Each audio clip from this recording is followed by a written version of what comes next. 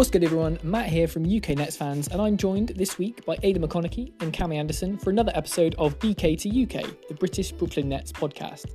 On today's episode, we'll be discussing Kyrie Irving coming back from his self-imposed exile and talking to the media, the growing pains that the Nets have been going through in this new Big Three era, and a new roster spot addition, and much more. Make sure you're following us on Twitter and Instagram at UK Nets Fans, the pod itself on Twitter at BK to UK Pod, and subscribe to us on YouTube by searching UK Nets Fans, where you can watch back all of our episodes. With that out of the way, let's get into it. We'll kick off with Kyrie returning from his personal reasons absence. He spoke to the media on Tuesday ahead of the Cavs game for the first time since his prolonged absence. I'm sure you guys have watched it, but what do you guys think of what the man had to say? I mean, I couldn't help but feel sorry for him the whole way, and kind of right near the end, it looked like he was about to burst into tears. I felt the exact same. You could really tell that he is mentally drained, and he really kind of wasn't in a good place, and kind of, I think he tried to put in a brave face and say, right, I'm going to come out here and kind of speak and stuff like that, but you could tell that it wasn't the Kyrie that we know and love. He just, the kind of way he was slumped over and just kind of way he was speaking, and just kind of his demeanour wasn't really there for what we kind of expect from Kyrie, and it was a real shame to kind of see him in such a state, to if that's the way you could kind of correctly put it, because yeah, you never want to see anyone like that, and yeah, it really wasn't a nice sight. Yeah, no, 100%. I have to admit, when I watched it, I was worried about Kyrie. He just looked so uncomfortable there. Just the way kind of YouTube worked as well. It had on the recommended video, so it kind of automatically plays the next video. It had his video from training camp straight after. And just I watched it, and just the sheer kind of difference in his mannerisms and his mood compared to that, you just know that something serious has happened there. Obviously, you can speculate as much as you want with kind of family and personal issues that could be behind this. But at the end of the day, it did look like he was kind of just not mentally well. It was the one point when Kristen Winfield asked him, he just basically said, are you okay mentally? He's like, we just want to make sure you're okay. And he just nodded. And I mean, he did look okay. I mean, when you watch the games back this week, he did look like his usual self, which just shows you it's like he can turn it on and he can just be that star basketball player. But yeah, he looked really uncomfortable in that interview, and I hope he feels better soon, because it was really tough to watch. Yeah, I mean, even just his body language, where you could tell it's sort of on a Zoom call, because he's kind of just sort of chin on his hands, just kind of leaning forward. He just looked like, really, like you say, like just really uncomfortable and just shattered. Sort of drained physically, emotionally, mentally. Just sort of, I've pulled out a couple of things that he did say, just for anyone that's not seen it, the full thing. He said the reason for his absence was just a lot of family and personal stuff going on, so I just want to leave it at that. I think it's a nice sort of, I didn't notice the reporters really pushing it, which I think was good, but it wouldn't have surprised me if they had kind of really pushed it, because I think, you can get some kind of scummy kind of journalists that would kind of try that. But I think it was nice that kind of set the tone, and Kyrie was like, look, it's this, but, without really saying any more, he was like, I'm not going to say any more than that. And, in any other walk of life, if you said that to someone as a reason why you miss work, you wouldn't really get any follow-up questions, because, people respect your privacy. He was asked a question about what he said to his teammates, because obviously there was quite a lot of speculation saying that he just didn't show up and he wasn't texting Steve Nash back and all this kind of stuff. On that, he said, I take full accountability for my absence. With the guys, I just had a conversation with each one of them and we move on. I think that second half of that quote is the key. It's just like, look, it's cool. Like, I get, it's one of them, like, we don't know what goes on behind closed doors, but we can just kind of go off what people say. And now Kyrie's kind of said, look, I had a conversation with everyone, and that's it, and we move on. But talking of moving on, do you think this is the end of this particular issue with Kyrie and how it's reported, or is it going to keep getting dragged up? I think in terms of the media, it's always going to be a thing with Kyrie where it's constantly going to be talked about. I mean, Kyrie could be the MVP at the end of the season after having a incredible year, and they'll still refer back to that time where he took the time out. You know, there's always going to be an agenda around Kyrie regardless of what he does. In terms of his kind of issues himself, I'd like to think that the fact that he's back playing is a sign that he is kind of mentally getting there, which is good, because I think Kyrie is that type of guy where if he wasn't all there, he wouldn't come and play, because he's quite strong-minded like that, and I don't think he would put the kind of team ahead of his own mental well-being, which I totally appreciate. But I mean, if in terms of his kind of playing, if you just have a look at how he's been this week, and his numbers compared to what he was like before he came off, they're better. And if I'm more than happy if he's going to turn up like that all the time. I hope he can get mentally there. But in terms of on the court, he's definitely all there already, I think. Yeah, I mean, I think if this is Kyrie who's maybe not feeling it 100% personally and he's doing this well, I mean, it's a scary prospect to imagine what it'll be like when he is feeling back himself again. But with regards to whether this is the last, I think it's perhaps the last we'll hear of this issue, whether more crop up throughout the season. Obviously, we don't know.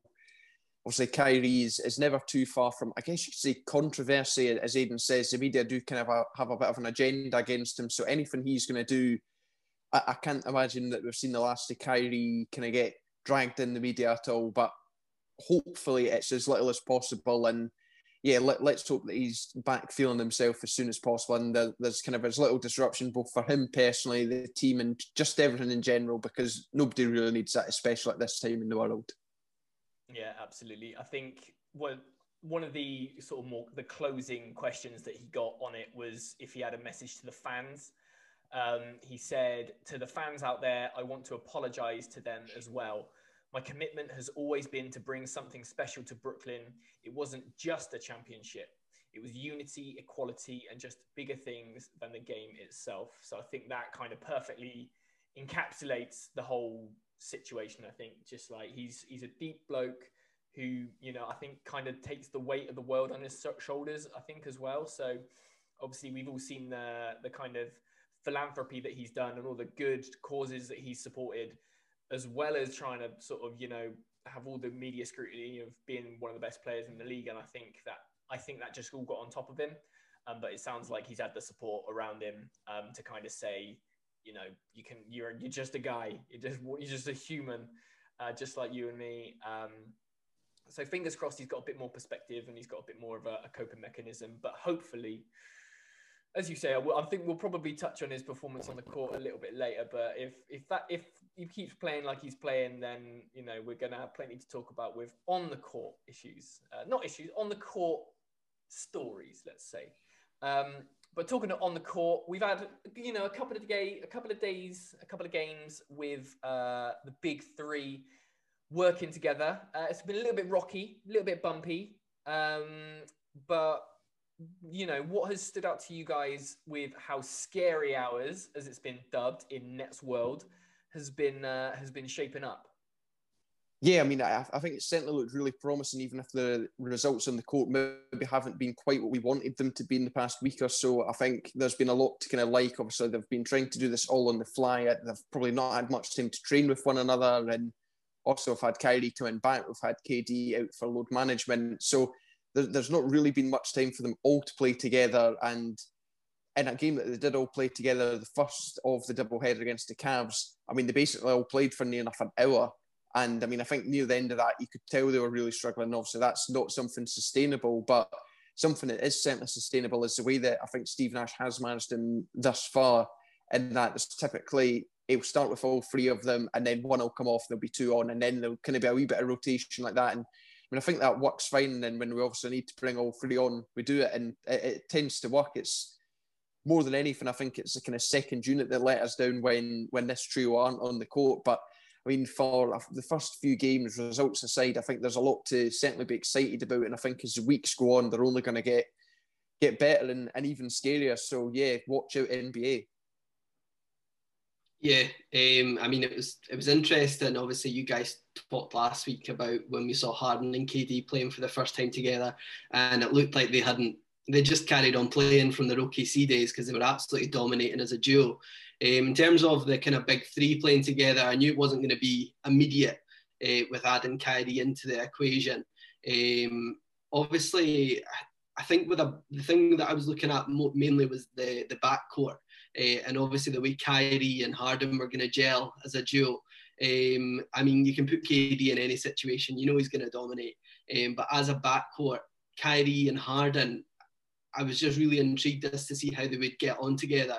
And I could see that there's definitely some gelling that's required there, especially with kind of ball handling duties. Things like assists and things. I think at times Kyrie kind of carried on so much from when he started the season that he was taking a lot of shots where he potentially could have passed, which is just, it will come eventually. It's just once they figure out their duties, and obviously KD is going to carry on being KD, I think they'll eventually manage to form that trio in the kind of minutes that they're looking for. But from what we saw, I mean, I was delighted with it. I mean, you can look at it in terms of the stats as a kind of casual fan. You can just read the box scores and go, oh, it didn't look as good as people thought it would be. But from actually watching the games, you can just tell that these guys are going to dominate for a long time. And they're just so individually talented that I just don't think it couldn't not work, if you see what I mean, that they're that good that it has to work, basically. Yeah, I think a lot of people have been saying that, you know, great players find a way to make it work. And I think that's going to be the case for this next team. It's been really interesting to see James Harden more as a facilitator rather than, you know, a really high volume scorer. You know, it's almost, he's really the point guard for this team, and Kyrie's kind of playing off him in that kind of shooting guard role. So that's going to be really, really interesting. But yeah, I think, you know, I think at any one point in a Brooklyn Nets game, there needs to be two of the big three and Joe Harris on the floor at any one time. Because then I think, you know, that's almost instant offense. And then you can surround them with defense or whatever it may be. But yeah, I think it's a very, very positive time to be a Nets fan with these guys. And I keep saying it's just a nice problem to have for Steve Nash, is trying to figure out how to fit these pieces together. Nash's playing days, he was an offensive genius. So it's going to be, I'm sure it'll come. I've said that, you know, give them 10 or 15 games to really get their groove, find their form, find their chemistry. And yeah, it's going to be over. I do think they're all playing too many minutes. We touched on it in that kind of Cavs series. But I think in this week, Harden's averaged 41 minutes a game. KD's averaged 40 and Kyrie's averaged 38 and a half. So that is worrying. It's not sustainable. I think, like you say, it kind of speaks to that second unit just not being good enough, or the drop off just being too much. However, you know, KD did get Player of the Week this week, so that, you know, he was 3-0 in the week that he won Player of the Week. Averaged 34 points, 5.3 rebounds, 8 assists in 35 minutes with ridiculous efficiency. How does a man drop 30 points every game but make it look so effortless? Yeah, you're 100%. He does make it look effortless. I think Sarah Kustok summed it up really well. I can't remember what game it was, but she said that KD had a quiet 30 points, which sounds absolutely crazy, but it was true. It's just, I think when you expect so much from a player and they're maybe not doing the flashy things like your kind of your crossovers and your flashy dunks, you sometimes miss how efficient they actually are. And KD, for me, he's just incredible. I mean, you do expect it to go in every time he takes a shot. Even though it's times it doesn't look like it should go down, he just manages to find that space. And it's an absolute pleasure to watch him. I just think if you go back to how long we actually had to wait to watch KD play, and there was a lot of frustration at times, like having to wait, is more kind of impatience, but it was completely worth the wait. And I just think we're so lucky to get a player like that when obviously we gave up so much for Harden. The Clippers gave up so much for Kawhi.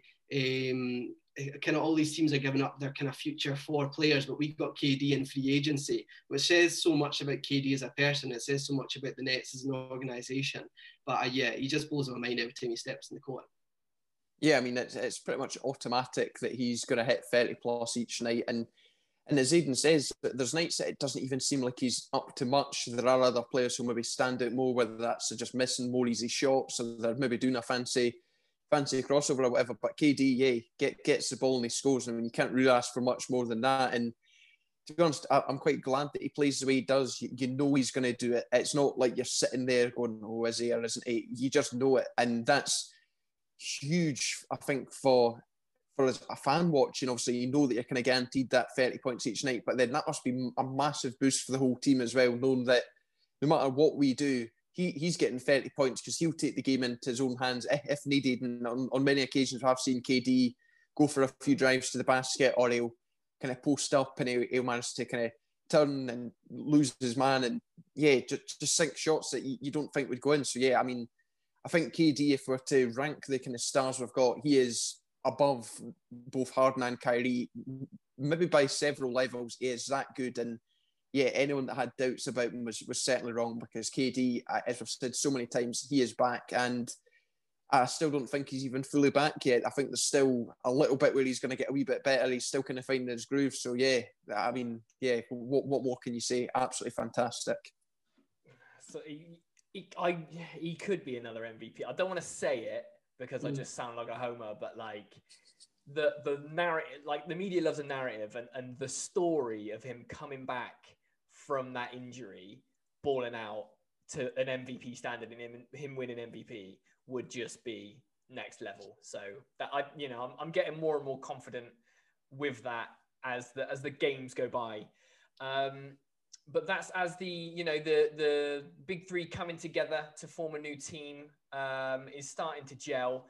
Another piece that will have to weave their way into this team is the Nets actually, used up one of their free roster spots this week and signed Norvel Pelle, a 6'10", 230-pound rim protector.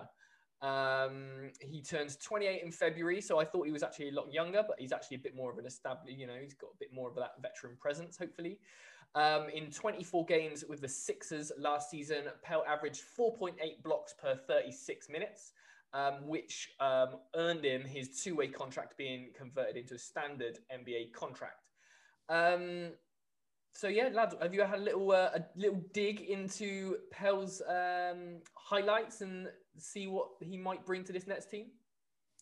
I mean, I can't claim to know much about Pelle as a player. I did kind of a wee kind of nosy and did see that in his high school career he was the number 1 ranked centre. Obviously, he's not quite turned into that player, but as you say, Matt, he's 27, just about to turn 28. So whilst time maybe is running out, there is still a little bit of time for him to maybe live up to that potential. He was a former Taiwanese League All-Star. So, I mean, that says all you need to know about that. Obviously, a MVP caliber player in the making, clearly. But, yeah, I mean, I think looking at it, it fills a position in need, obviously. He's got NBA experience. He's got a vast experience of playing all around the world. He's played in Italy, Taiwan. I believe he's played in China, and I think even Israel. So, yeah, he certainly has a lot of different experiences that he can bring to this team, because I think whilst he's maybe not going to be the flashiest of players and probably won't be the starter, having that kind of experience and know-how from different areas, that can be just as valuable in some cases, especially for a kind of role player, which I'd imagine he will be.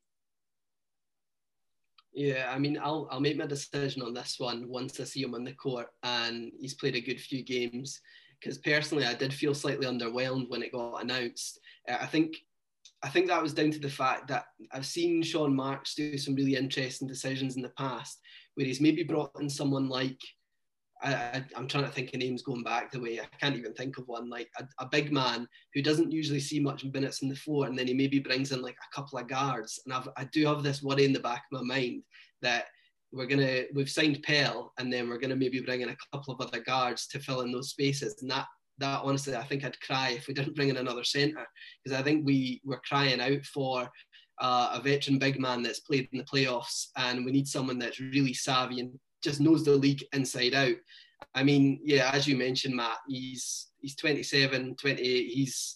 He's not played that many minutes in the league, which frightens me. And I just think you're getting a shot blocking big man. He's definitely not going to fill the void that Jarrett Allen's left, not immediately anyway. But there's always that hope that he's going to turn into the next diamond in the rough project, like Joe Harris, Spencer Dinwiddie. But yeah, I think I'll wait to see him on the court.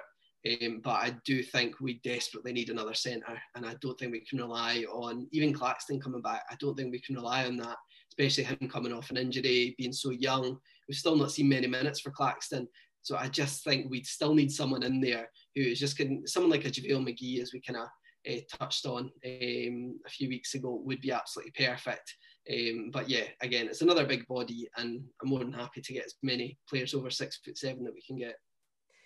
Yeah, that's the main thing for me. I think it's that size. He's a big old boy, and I think I've got it here. So in the 2018-19 season, so not the season just gone, the season just before that, he was top 3 in both Defensive Player of the Year and Most Improved Player award voting in the G League. So pinch yourself with G League, but we've, as you quite rightly say, we've had some diamonds in the rough from the G League. And yeah, his stats are quite impressive. He had 13 doubles in that season as well. And there was a stretch where he had 7 double-doubles in a row. And in that 7-game stretch, he had 3 straight games with at least 20 points and 15 rebounds.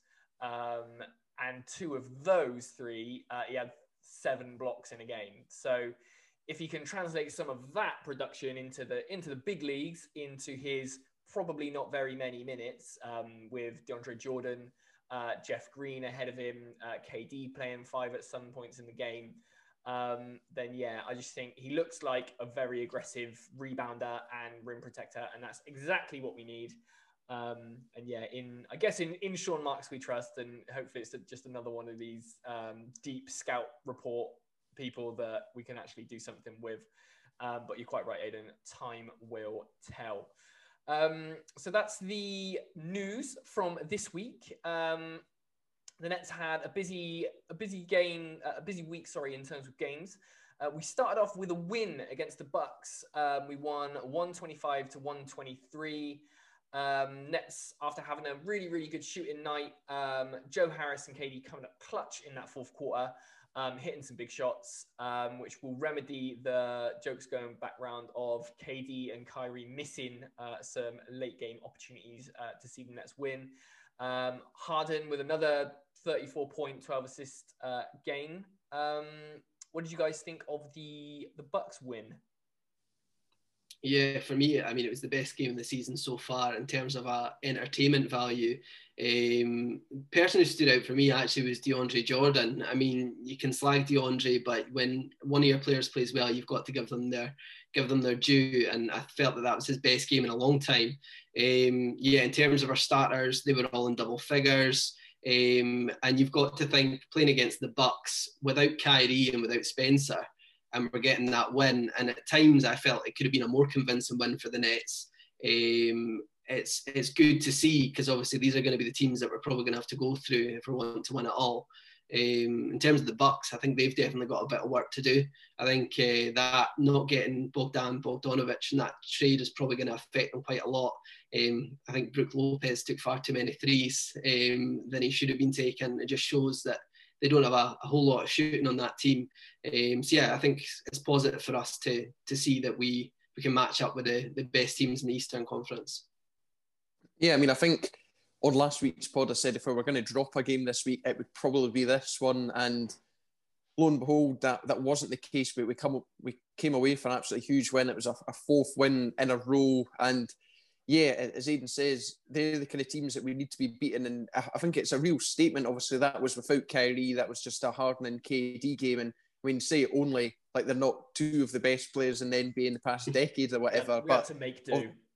Like, obviously, having Kyrie there would have made things a little easier. But yeah, I mean, I think, as Aidan says, all the starters were really good. KD and Harden both were 30-plus points. And Yeah, I mean, I think the win could have maybe been a bit more convincing than it ultimately was come the end. But yeah, I mean, you're going to take that all day long. But unfortunately, as we'll get on to, we weren't kind of able to play like that for the rest of the week. Yeah, it's a funny one. As you say, really, really good performances from James Harden and KD. But we only had 15 points off the bench that game, which is crazy. So the second unit definitely need to put a shift in.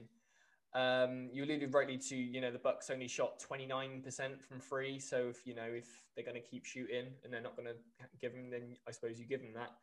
But it's a bit of a strange one. I don't know if you guys have noticed a pattern this season where we beat the teams that we should be the toughest test, and then we whoopsie on the teams that we don't. So we've had great wins against Boston and Philly and now the Bucks, but then we'll lose to the Wizards and the Hawks, and obviously what we'll get onto just in a second is the Cavs. So I'm not sure if what that says about this team.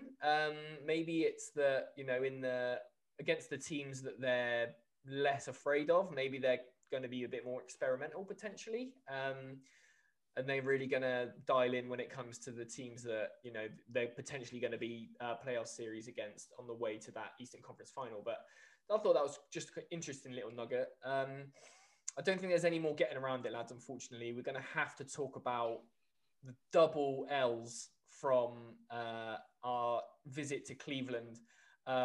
Some were dubbing it the Jarrett Allen revenge game. But the first game was a double overtime thriller to start off this little mini series. KD dropping 38, Kyrie dropping 37. So they put up big numbers, another triple double from Harden with 21, 12, and 10. But, I think we just ran out of gas. We got outscored 20 points to 8 in this final overtime period. Colin Sexton looking like an MVP. What did you guys make of that first shocking loss to the lowly Cavaliers? I mean, this was one of the games that I said that we were obliged to win. I think I said we were obliged to beat the Cavs in both of them. So it's completely on me that the Nets lost, clearly.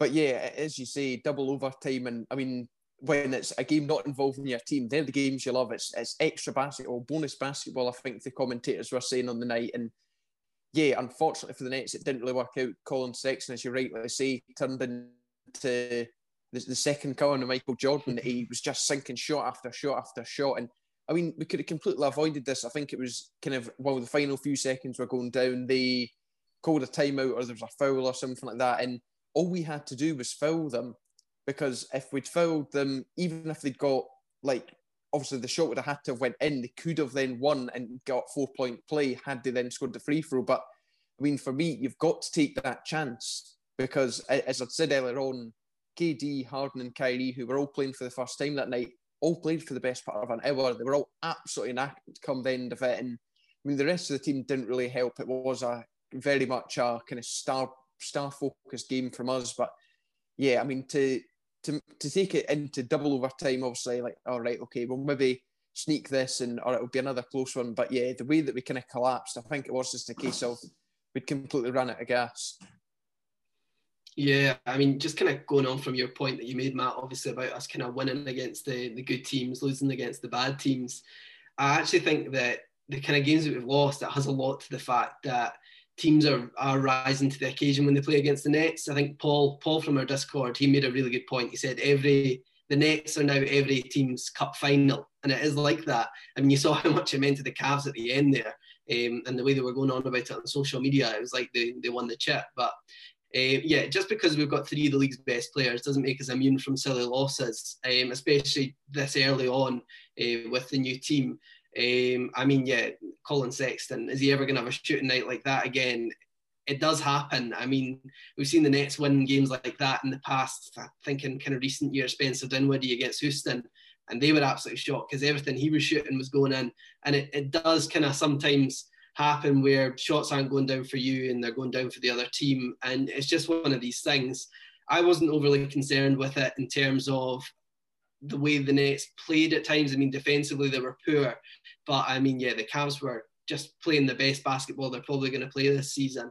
And yeah, I think they just need to learn to gel more and learn from their mistakes, as Cammy rightly said. That why they didn't foul, I do not have a clue, because they done it last night and won the game because of that reason. And it's like, why is that not triggering for some of the guys? But yeah, it's going to come eventually. And it's good to get these silly losses out now this early on in the year, especially when we're probably going to be going deep into the playoffs. That's right. Yeah, I think, if you had a look on Twitter that over these last two games, then it's everyone was, well, Stephen A had already said that Kyrie should retire, but like we might as well have packed in the season and said it was all over and we were just another LA Clippers team. But yeah, like as you quite rightly say, that championships aren't won in January. It's a team that's brand new together, so it sucks, and you should have really found a way to win, especially because some aspects of it were super avoidable. But yeah, as you say, sometimes you get hot, and these are called banana skin teams and banana skin games for a reason, and this is exactly what we saw. Because going into the second game, we got another L, kept it in regulation, wasn't quite as close, 113 to 125. Out-rebounded, outscored, out-hustled. The Cavs recorded 50 rebounds against the Nets 29. The Cavs scored 70 points in the paint versus 46 for the Nets, and 53 points off the Cavs bench against the Nets 31. I remember we kind of said when Cleveland got Jarrett Allen, which they've already got 1,000 bigs, it's already, I think that was always going to be a bit of a bad matchup for us because we know that our interior defense isn't great.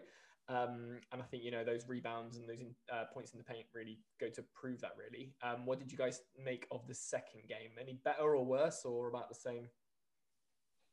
I'd say I was more concerned with this one than the first one for what you just said, Matt. Basically, the points in the paint was absolutely embarrassing. And yeah, Jarrett Allen is the perfect player to expose that, playing against our second unit. I mean, yeah, it was really difficult to watch at times, especially that dunk over Joe, man. That was absolutely a killer. But yeah, it just shows the issues that we've got with this team, and the defending bigs in the paint have been a problem for such a long time, and you're just crying out for them to fix that issue. It's clearly obvious that that's a problem. And yeah, it's someone like Jarrett Allen, who we know all about, has probably one of his best games this season because he's playing against a terrible Nets defense. But yeah, I just think they've got so much to learn in terms of defending bigs that they're going to have, bigs are going to have their kind of career highs like every single time we play. And it feels like that's been going on for years now. And this game, yeah, I'm starting to think that we're getting to kind of the end of that stage where we're losing so many points in the paint with kind of getting KD in and having DJ, kind of two big bodies in there. But it's still an issue. And yeah, I thought it was concerning. I mean, Matt, you stole all my stats for this game, so I'm now quite limited in what I was going to say, because I think, as you say, they quite clearly show why we lost this game in such a manner that we did, and this was maybe even the worst performance we've seen from the Nets. Obviously, KD was load managed for this one. It was just Kyrie and Harden, so we obviously kind of got to see the first game of just them, having also previously seen Harden and KD just play together. And yeah, I mean, what can you really say that the pair of you haven't already said? It was rubbish. And when you're staying up that early in the morning, we tried the I'm going to bed, I've had enough of this trick in the Discord chat that's worked a few times this season, but no, nothing was gonna save us on this night, unfortunately. So from the double L's in Cleveland, it was back to the W column against Miami. We won 128 to 124, thanks in no small part to Kyrie Irving coming back and scoring 18 points in the fourth quarter to take us over the line. We finally got some rebounds. However, we did give up a career high to Bam Adebayo, who had 41 on the night. Guys, what do you think about the Miami game? I mean, whilst the final scoreline may not suggest this, we absolutely cruised this one up until the fourth quarter. I mean, I think we went into that 14 or 15 points ahead, and then to only win by 4, it certainly wasn't kind of what we were expecting, and certainly made for a bit more of a nervier finish than we expected. Obviously, the kind of final minute or so seemed to take forever with all the fouls, and obviously us scoring, then them scoring, us taking free throws, and like, yeah, it just seemed to take forever. But obviously, managed to get this one done. As you said, Kyrie Irving was absolutely huge in the fourth quarter, kind of similar to like he was in that game against Atlanta when we really needed someone to step up. He done it once again, and that's really what you need. I mean, I think the main talking point from this one for me though was how James Harden kind of took a bit of a back seat. Obviously, we've seen him put up triple doubles with 20 plus points a few times in his next career already, but on this occasion he was very, very quiet. I only shot 8 times all match, only 2 makes, was zero makes from free from 5 attempts, and yeah, he finished the night with I think 11 or 12 assists. So it was nice to kind of see him facilitate, but for a player of his caliber and with his shooting ability, it was very, very strange not to kind of see him take advantage of that. When you look at kind of the other numbers, KD had 19 shots, Kyrie had 17, and Joey Buckets had 14. And I must say that Joey Buckets was absolutely outstanding. He got himself seven threes in this one. There were plenty of fist pumps. And yeah, I mean, it was absolutely superb from him. And as I say, we certainly made it a lot harder than we really needed to. But I mean, to get back in the win column after 2 really poor games, and even though, as you pointed out, Matt, another career high for a big man in Bam Adebayo, we still managed to get the job done and end the week on a high note after a bit of a kind of bum note during the week. Yeah, I think you summed that up perfectly, Cammy, just with the fact that it should have been probably a bigger win for the Nets than it was. It certainly doesn't do the game justice if you actually watch the game, just for the way it was going at the end with 3 free throws, Duncan Robinson hitting a few threes at the end, the last few seconds. But yeah, I mean, to beat obviously the Bucks at the start of the week, who are certainly one of the championship favourites, and then to beat the Heat to end the week, who were obviously the NBA finalists last year, you can certainly take some positives from that, even with a lot of their players being out with kind of illness and injuries. It's great to kind of beat those teams as they will probably be up there again at the end of the year. Yeah, Joey Buckets, I thought he was incredible in that first quarter. He was unbelievable from 3. I loved as well the variety, because the first shot that he got, which was the first bucket of the game, was just a catch and shoot, and then he kind of done it off his dribble for the second one as well, which I love to see the variety in his game. And it just shows he's so much more than a shooter. But yeah, James Harden, kind of going on from what I said earlier about him and Kyrie, kind of managing how they're going to facilitate. I think this one's another telling one. That obviously Harden's came from Houston, where he's been the main man, putting up loads of shots constantly, to finally kind of almost taking a back seat with KD and Kyrie. I would like to see him find a happy medium again with the way because he's such a good shooter. He's a great facilitator as well, but he needs to be getting up more shots than he did. But yeah, that's a small criticism for another good win, I'd say. Yeah, as you said, Cam, it's good to get back another win after those 2 poor losses.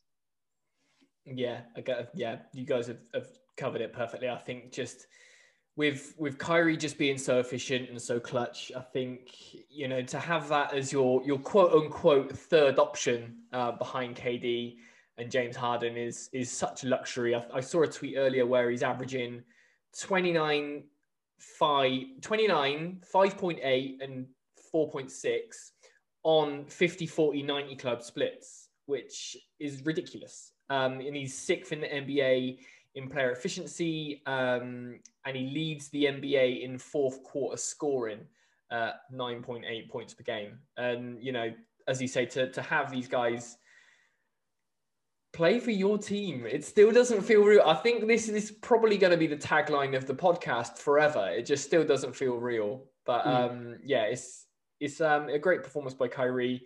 As we record, we're still awaiting that second game against Miami, but fingers crossed for more of the same. Off air, off camera, off pod, I said to you guys I had a stat of the week, which I'm going to blow your mind with. But I was looking through and just prepping for the pod, and This week, the player with the best 3-point percentage with 63.2%. He's draining 3 attempts at 3 threes off 4.8 attempts. Do you know who it is? Jeff Green. It's Jeff Green. Jeff Green. 34-year-old Uncle Good Jeff numbers. Green is absolutely on fire from 3. I don't know if I'm going to be able to pull out a stat of the week every week, but I just thought I'd share that with you. That's, I think he had a bit of beef this week about the contract he's on, I think. But from the Nets' point of view, getting that kind of production from a vet minimum guy is absolutely mint. So I thought I'd just share that with you guys. As it stands, so that's our look back at the week that was. The Nets are currently 5th in the East, only 2.5 games back from Philly, who have the 1 seed. We got a 10-8 record, but it feels like we've played the most games in the East. So a bit of downtime, a bit of practice time would be absolutely mint. And yeah, it's just a really, really good time to be a Nets fan. And I think we've got a lot more to show this team. Moving on, we've got a couple of listener questions, which I thought I'd get your guys' take on. So first off, we've got Ishan Araya on NBA on Twitter. Sorry, I've definitely butchered your name. But they say, what would it take this year for you to pull the plug on a Kyrie trade in order to rebuild your bench? What did you guys think of that one? It would take Kyrie requesting a trade. That's the only thing I could actually see. The only reason that they would trade Kyrie, I think, is if he actually wanted to leave, because they're a package, regardless of what you say, Kyrie and KD are a package. And if the Nets traded Kyrie, KD would be absolutely livid. And we do not want that man to be unhappy. So yeah, that is the only reason that I would trade Kyrie. I don't think there's a reason. Plus, why would you trade a guy that's in the 50, 40, 90 club and he's putting up the numbers that he had? Why are people talking about wanting to trade Kyrie? But yeah, I can see what Eshen's talking about with regards to trying to rebuild the bench again. But yeah, trading Kyrie Irving isn't the way to go about it. Yeah, I mean, as Aidan says, unless he asks to be traded, he's going absolutely nowhere. And whilst we can maybe make up some nice fantasy trades, I mean, I'd quite happily take your Steph Currys, your Nikola Jokic's, and yeah, Zion. Let's just bring everyone in for Kyrie and some mad 30-team deal. But I mean, yeah, other than something crazy like that happening or him asking to leave, I don't think there's much point giving too much thought to this because he's ultimately going to be on nowhere. Yeah, absolutely. Yeah, I'm making it 3 for 3. Yeah, unless he pulls some sort of James Harden, I don't want to be here, and I'm going to be a headache while I'm here until you get me gone. Kyrie's not going anywhere, and nor should he. Obviously, we see that trade Kyrie was trending on Twitter, and I think it was either Nolan Jensen or Billy Reinhardt that kind of shared a tweet that was like, I don't see any of this chat from actual Net fans. It's just like media or Kyrie haters or other team fans that say we should blow this up. But for people that actually follow the team, there's just no way it's going to happen. And no one wants that to happen at all. So I hope that answers your question. We've got another one from Matt31 Smith on Twitter. What center would you choose in a fantasy trade to join this Nets team? Or which NBA legend would you add to this current Nets team and why? I thought this was a wicked question. What did you guys think?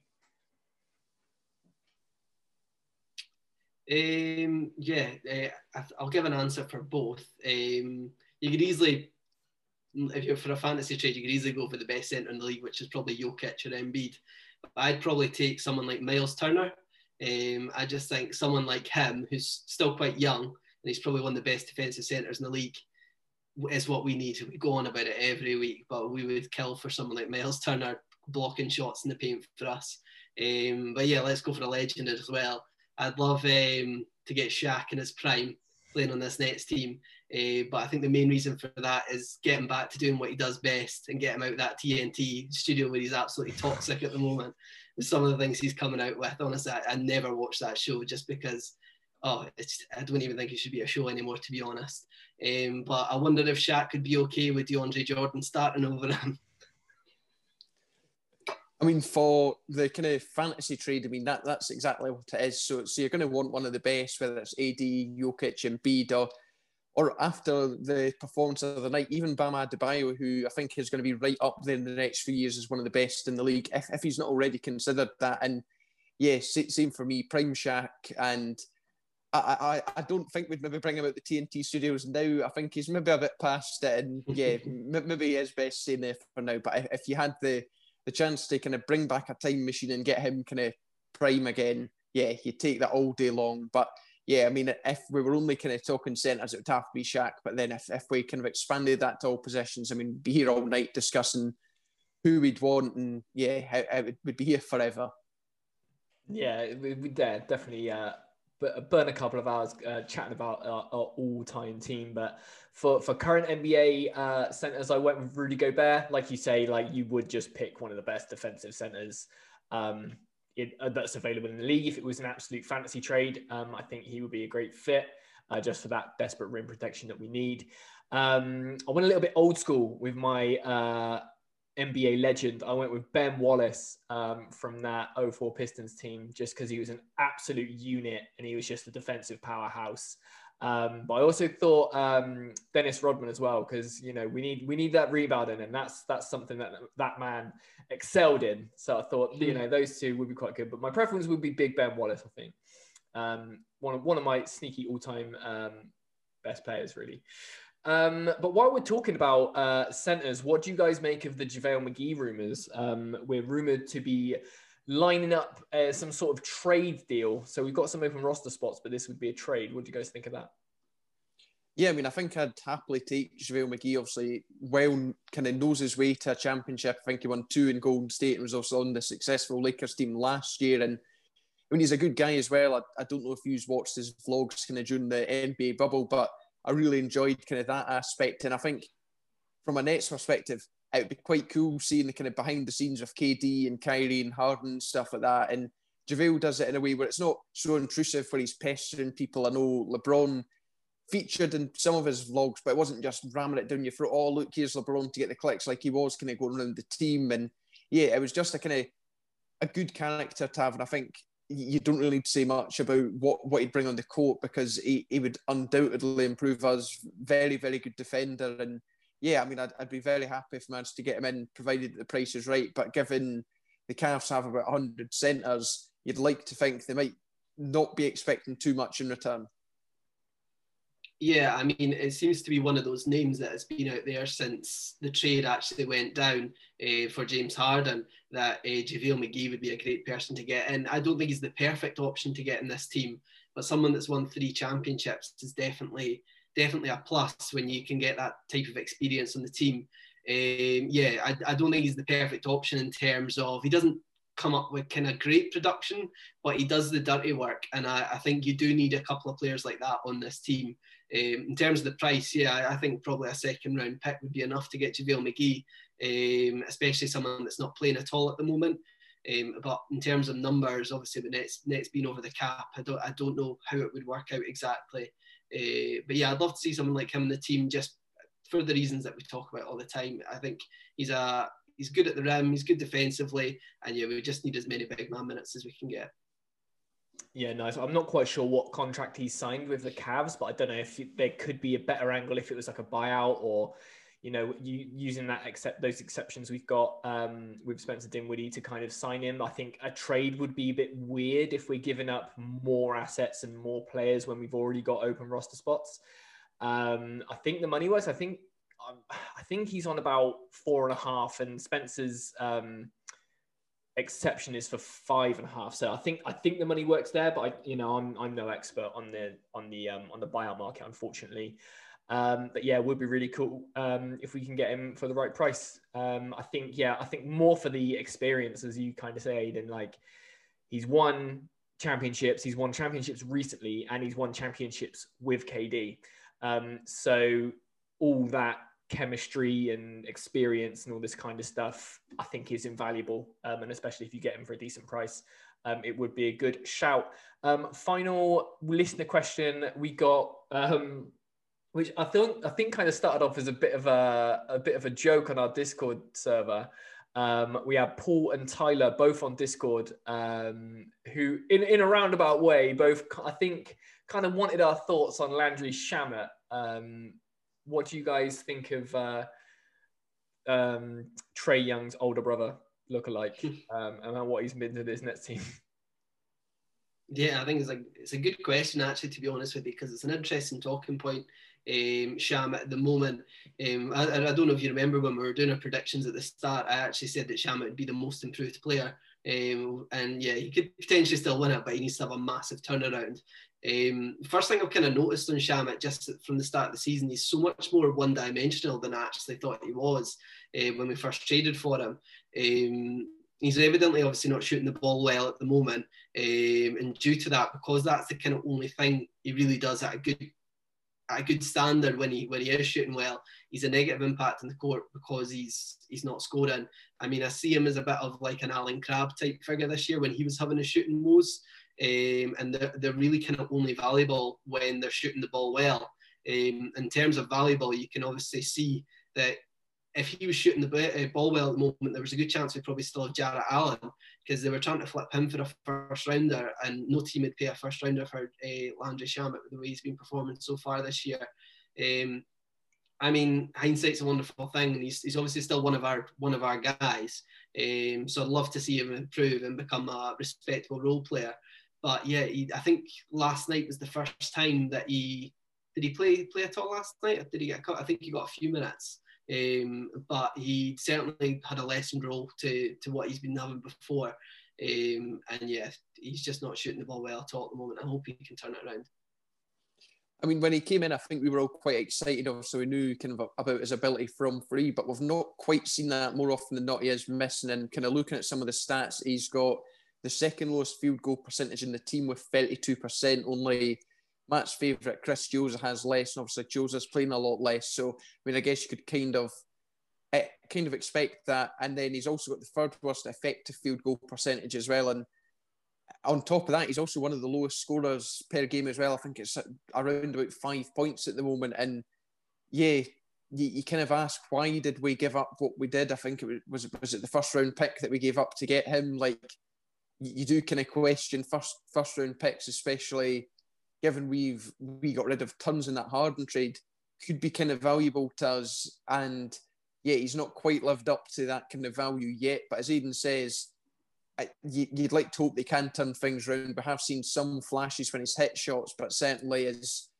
when he's not shooting well. I mean, you can understand why he is kind of as low down in the rotation as he is at the moment. Yeah, just looking at the game against Miami, he didn't play, which I think is a nice move from Steve Nash. Like if you're a shooter and your shot's not falling, and we need to get a win, you got to spend some time in street clothes. Unfortunately, it feels like a little bit like a Taurean Prince from last season. He came in from Atlanta, and we were like, oh, he's a great shooter, and he's all this kind of stuff, and he just didn't really produce. So it feels a little bit like TP. But like we've just touched on, it's great that he's not getting as many minutes. Like we were forced into kind of playing Taurean Prince a lot last year because the roster just was absolutely decimated. I'm trying to find, as I talk, which is quite unprofessional, about the guy who we were going to take with that 19th pick for Landry Shamet, because I think as a rookie, he's having a really, really good season. And I saw that going around on Twitter. Sadiq Bey was it? Yeah. Sadiq Bey. So, just like you say, hindsight being a wonderful thing. But yeah, hopefully he's, finds his form. Obviously, he's gone back a bit on that guard rotation with James Harden coming back in. But then obviously we've lost Karras as well, so maybe it evens out. But for a shooter that's finding his shot not falling, it's not a great place to be, unfortunately.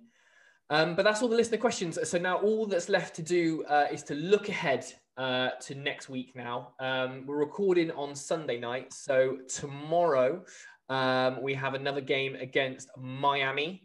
Then it's not another game till Wednesday, where we start a road trip. So Wednesday we're at Atlanta, followed by Friday we're at OKC. And on Sunday night, we're at the Wizards. So all lowly teams that we have previously lost to this season, I believe.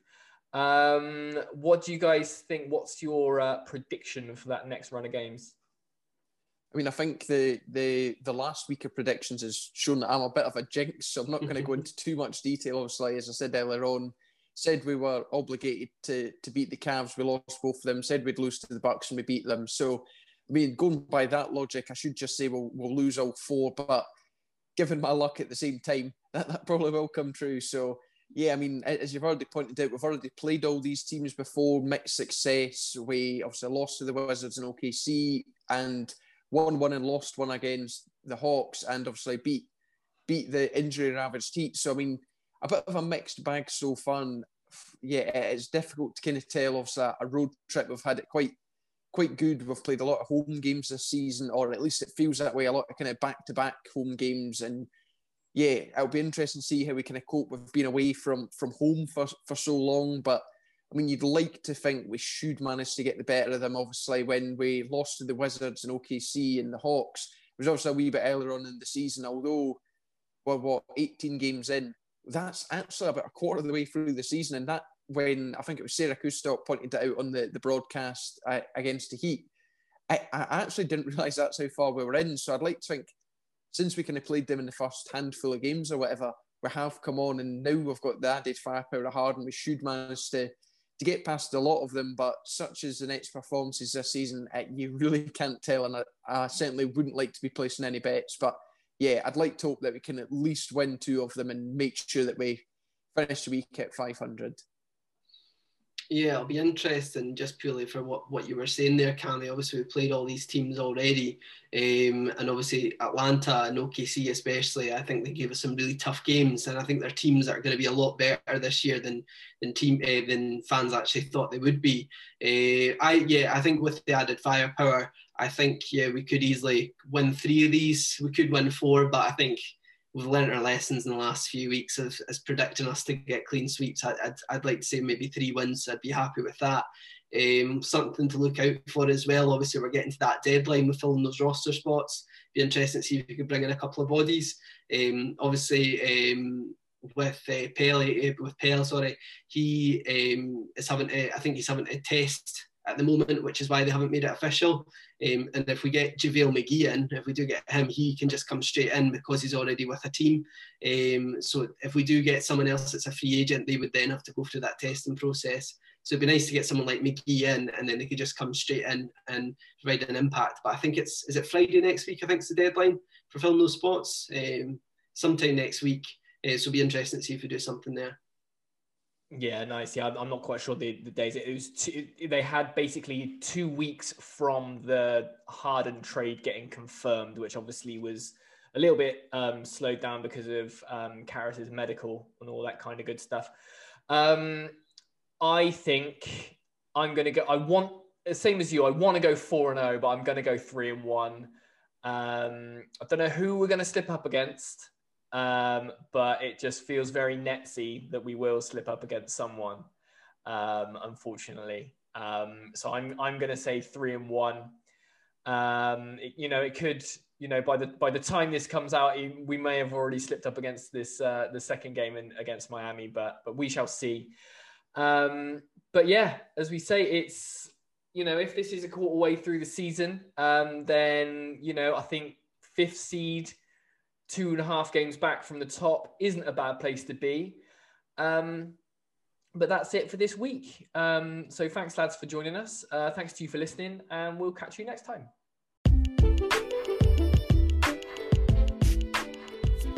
We hope you enjoyed this week's episode. Thanks for listening. Thanks again to Aidan and Cammy for joining me. Make sure you're subscribed to BKT UK wherever you get your podcasts. Leave us a review and make sure you hit us up on Twitter and Instagram. And you can also check out uknetsfans.com. We'll see you next time.